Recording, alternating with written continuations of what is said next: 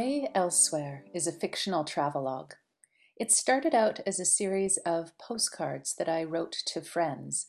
My great-aunt Mabel had been a world traveler, and she had collected a number of postcards in her travels. And those postcards eventually found their way to me. So I had a stash of old photographs and postcards from Venice and England and all sorts of places. And so I started writing little stories on the backs of these postcards and sending them off to friends. And then this turned into journal entries. When I would go someplace, I'd write a little journal entry. But because I'm a fiction writer, they were never entirely true. I'd just lie about what was going on. The following are 4 short stories from that book. This is from Newfoundland. The Annual International Conference on Fog. I'm attending the 10th Annual International Conference on Fog and Fog Collection. I have no real interest or expertise in such matters, but am in St. John's as a favor to a friend. This friend, who must, for obvious reasons, remain anonymous, is currently somewhere between Medicine Hat and head-smashed-in Buffalo Jump, if postcards are to be trusted. She has a noble forehead, slender fingers, moonlit skin, and a dilemma. She is a thief, and in Alberta the days are long and the air transparent. She has planned a magnificent heist which will require more cloaking than darkness alone can give. So I am here, collecting fog. I will send her a box of the condensed stuff. When the stars are properly aligned, when my friend has charted her in and egresses, when she has mastered her getaway backhand springs, she will open this box and spill out the fog. It will smudge the night and protect her, a heavy coat. I am keeping a small vial, a thimbleful. It tastes of cod, chanterelles, and beer. And, because I've collected it with my bare hands, of me.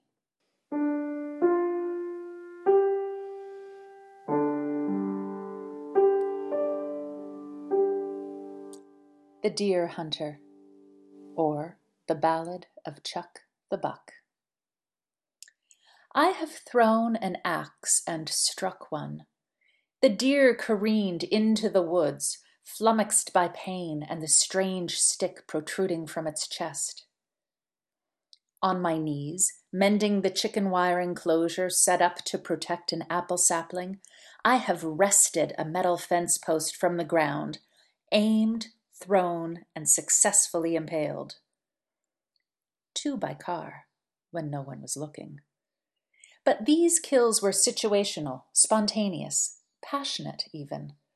My usual methodology is systematic, clandestine. At dusk, I stalk the perimeter of my orchard with rifle and flashlight. The incandescent beam gropes the dark, that lover hungry for unclasping. With a silencer bought over the internet, I shoot. My aim is not suffering, but balance, the preservation of beauty. I am guardian of this orchard now. Predators serve a natural editing function, much as pruning does, necessary violences in the cultivation of harmonious systems. The coyotes have all been killed by ranchers, and now the deer are legion, rubbing their nasty antlers up and down helpless trees, chewing on everything beautiful. There are no roses left around here. The hyacinths have been gnawed to stubs. Slatternly does, their bellies full, birth twins. The population swells unchecked.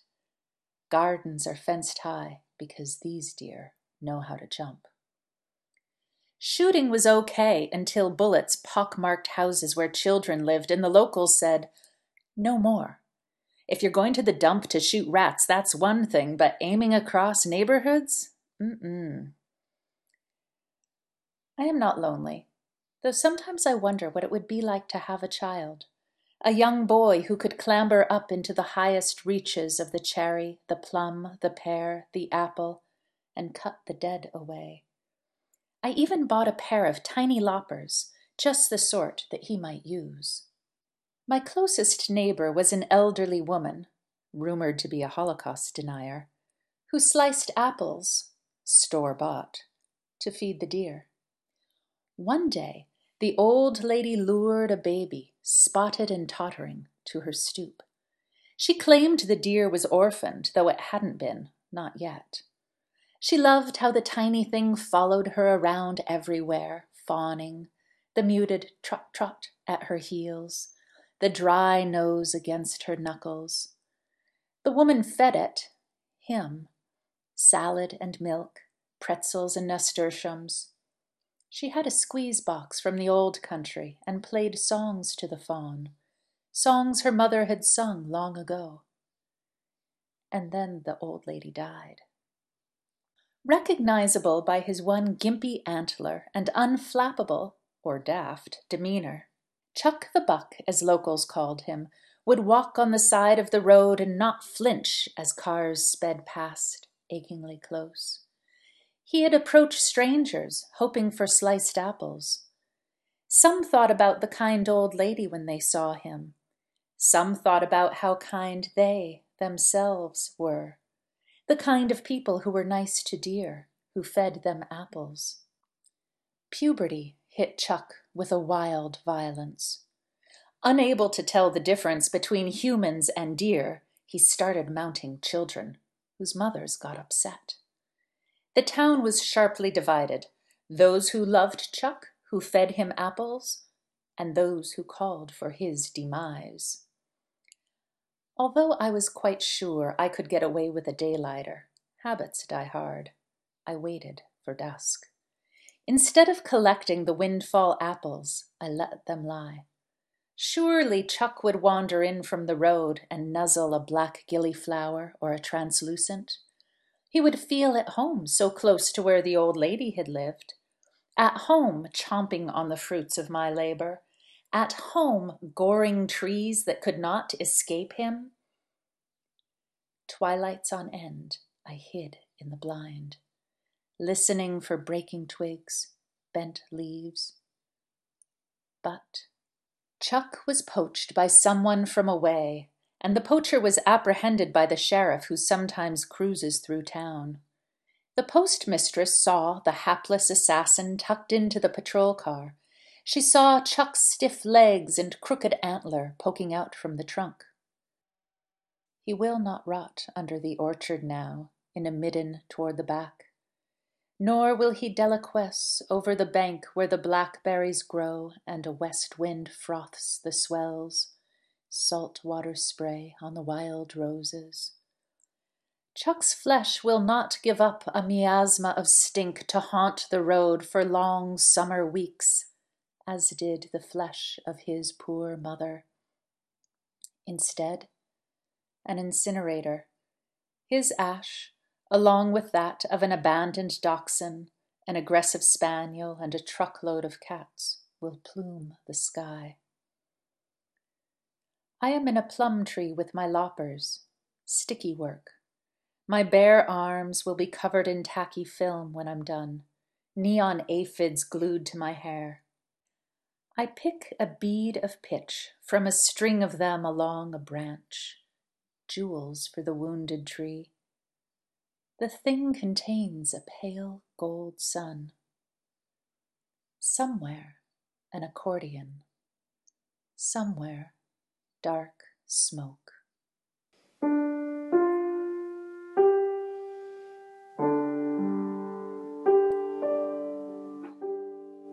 This next one is from Montreal. One bird. Memory, occasion, and song. Eine, kleine, and Nachtmusik. We were three, twittering in our third-floor triplex, paying rent to a landlord we never saw. We were as birds, swooping in unison through the city at dusk, landing wherever the crowds were madding. Sometimes a man would pass through our home, would see him tripping from the kitchen before coffee, out by daybreak. We were of an unencumbered age. They were Melissa's ideas, the parties. She'd say, "What about Saturday?" She'd get on the phone to everyone we knew. Her doctor had told her to stop picking her cuticles as it, the picking, could permanently damage her nail beds. You wouldn't otherwise take her for a nervous type. She taught dance, knew how to knit and make quince jam, and claimed she was a water witch. Just give her a twig and she'd tell you where to drill. Sylvia would decorate. She'd poke through dumpsters and dollar stores and come back with child-size gossamer wings, paper roses, a mendable piñata in the shape of a burro, a series of Polaroids of an old man in a hat. The shopping fell to me. I'd come up with a mnemonic for the list, sometimes altering items to make for a more pleasing word or phrase. Athena, with her flashing grey eyes, fills a shopping bag with apricots, walnuts, hummus, fizzy water, gorgonzola, and endive. Wily Odysseus, wine and olives. Melissa had been washing her sheaves of hair for hours, and Sylvia was in the kitchen, spilling her toothsome voice into her cell phone. The internet had instructed me on how to wear a sari. I was now wrapped in the sequined turquoise that normally curtained my window. There was a war on. We had protested to no avail. The baklava hadn't worked out, and now the kitchen smelled of burnt honey. The man I had assumed was my boyfriend apparently was not. He lived in New York. When he visited me, he'd wanted to see where Leonard Cohen lived. He took a picture of himself in the Portuguese park there on Rue Marianne. Rue Marianne, like an imperative or warning. He was funny, always bursting into song and dance. Everything was a joke, like how lithium made his legs swell up so he'd stopped taking it. At any rate, he wouldn't be at the party. Melissa was running around in a towel when the first guests arrived. Our yellow rooms and narrow hallways crowded quickly. I liked them all well enough. The violist who limped, the grade 2 teacher who came with her newly adopted 4-year-old. People I didn't know were rubbing all over each other. They wore toques and had long hair. Their jean legs dragged on the ground. They were barefoot. One of them smelled of patchouli. Another had a blue glow stick woven into her yellow dreads. Spliffs were passed without fanfare, mostly by those lounging on the sectional or sitting on floor pillows. The academic types stuck to standing and to alcohol, and were clustered in a corner, taking turns talking about themselves. Sylvia and Melissa were passing around platters of figs and pomegranate seeds. Soon, somebody would ask Sylvia to sing. Somebody always did. She's also very good at noises. Once, as she was watering the dozens of broad-leafed plants she kept in the parlor, I came upon her doing a chainsaw. Maybe she'd been angry? I fear forgetting. Already I have lost some names from that party. Stéphanie, Paul, Marc, François, Dawit, Matteo, Louise, Jason, Vikram, Tony, Jen. I could tell you that Jen had a narrow face, ashy hair that frizzled like a shocked halo, and breath that smelled of chanterelles.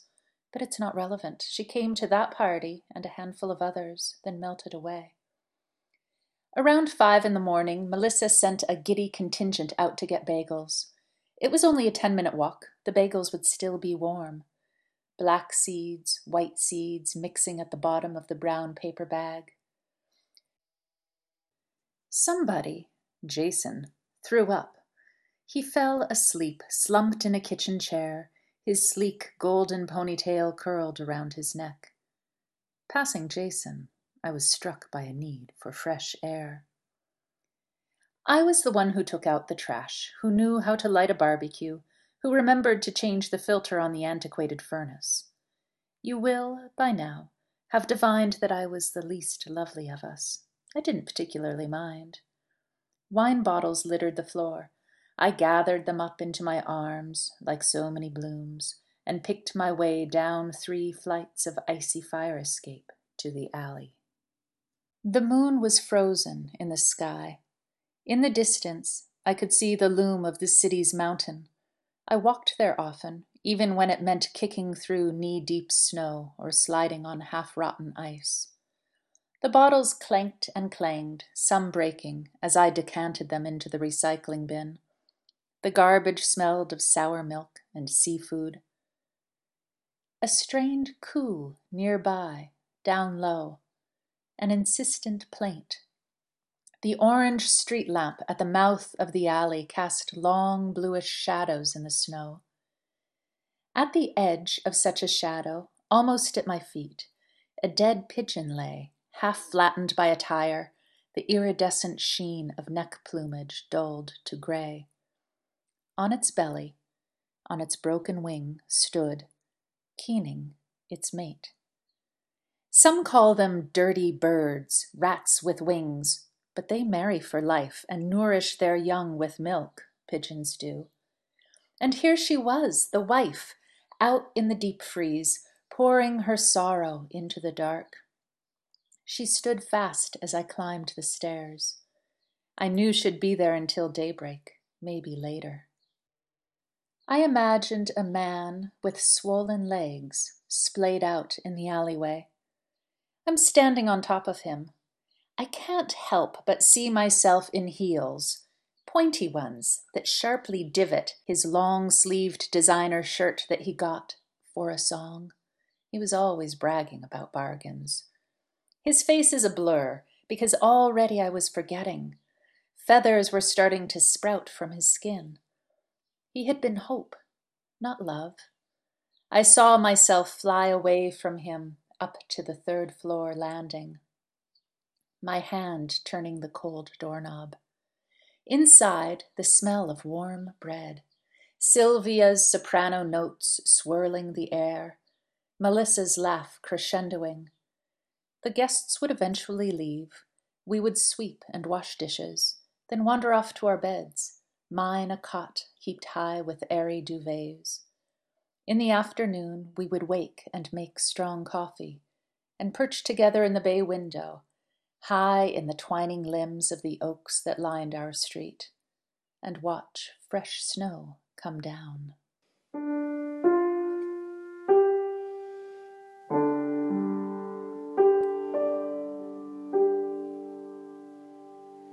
Revival. The surfer from the homelands had a tattoo of the islands across his foot, arcing onto his ankle. To pin us on that map, he would stick his Achilles. When not surfing, Kamoe shoots feral goats, a hired gun. We talked about the recent school shooting, a slaughter of innocents. We talked about immigration, his grandmother's poi, and the best places to surf. We were poolside. I'd gone for a swim. The undertow at the beach beside us was deadly. As we spoke, an untended child knelt at the edge, reached for a stone sinking down through the water. A splash got our attention. Kamoe was there before I could think, hauling the drenched boy out. Saved. I'll be going now, Kamoe said. His church was down the road. Revival, said hand-painted letters on the sandwich board out front of the camp, tents within licking distance of shore. An obscured girl singing. A bare-bellied man looking through notes, rehearsing. A middle-aged woman had Jesus inked on her forearm and a flaming heart, bleeding and radiant, on her bicep. A crown of thorns wrapped around her wrist. Clapping and hallelujahs, a joyful noise explodes the tent city. My grandmother loved these islands, loved leis and painted seashells. Quiet, orphaned, poor, alcoholic, she zigged and zagged between fat and thin. She married up. She took care of strays. She used to brush my hair. I am far from home. My compass will not quit its spin. But I know where I come from, and my dark hair is strong. I've been hauled up from the depths by it, winched by strange forces, kind strangers.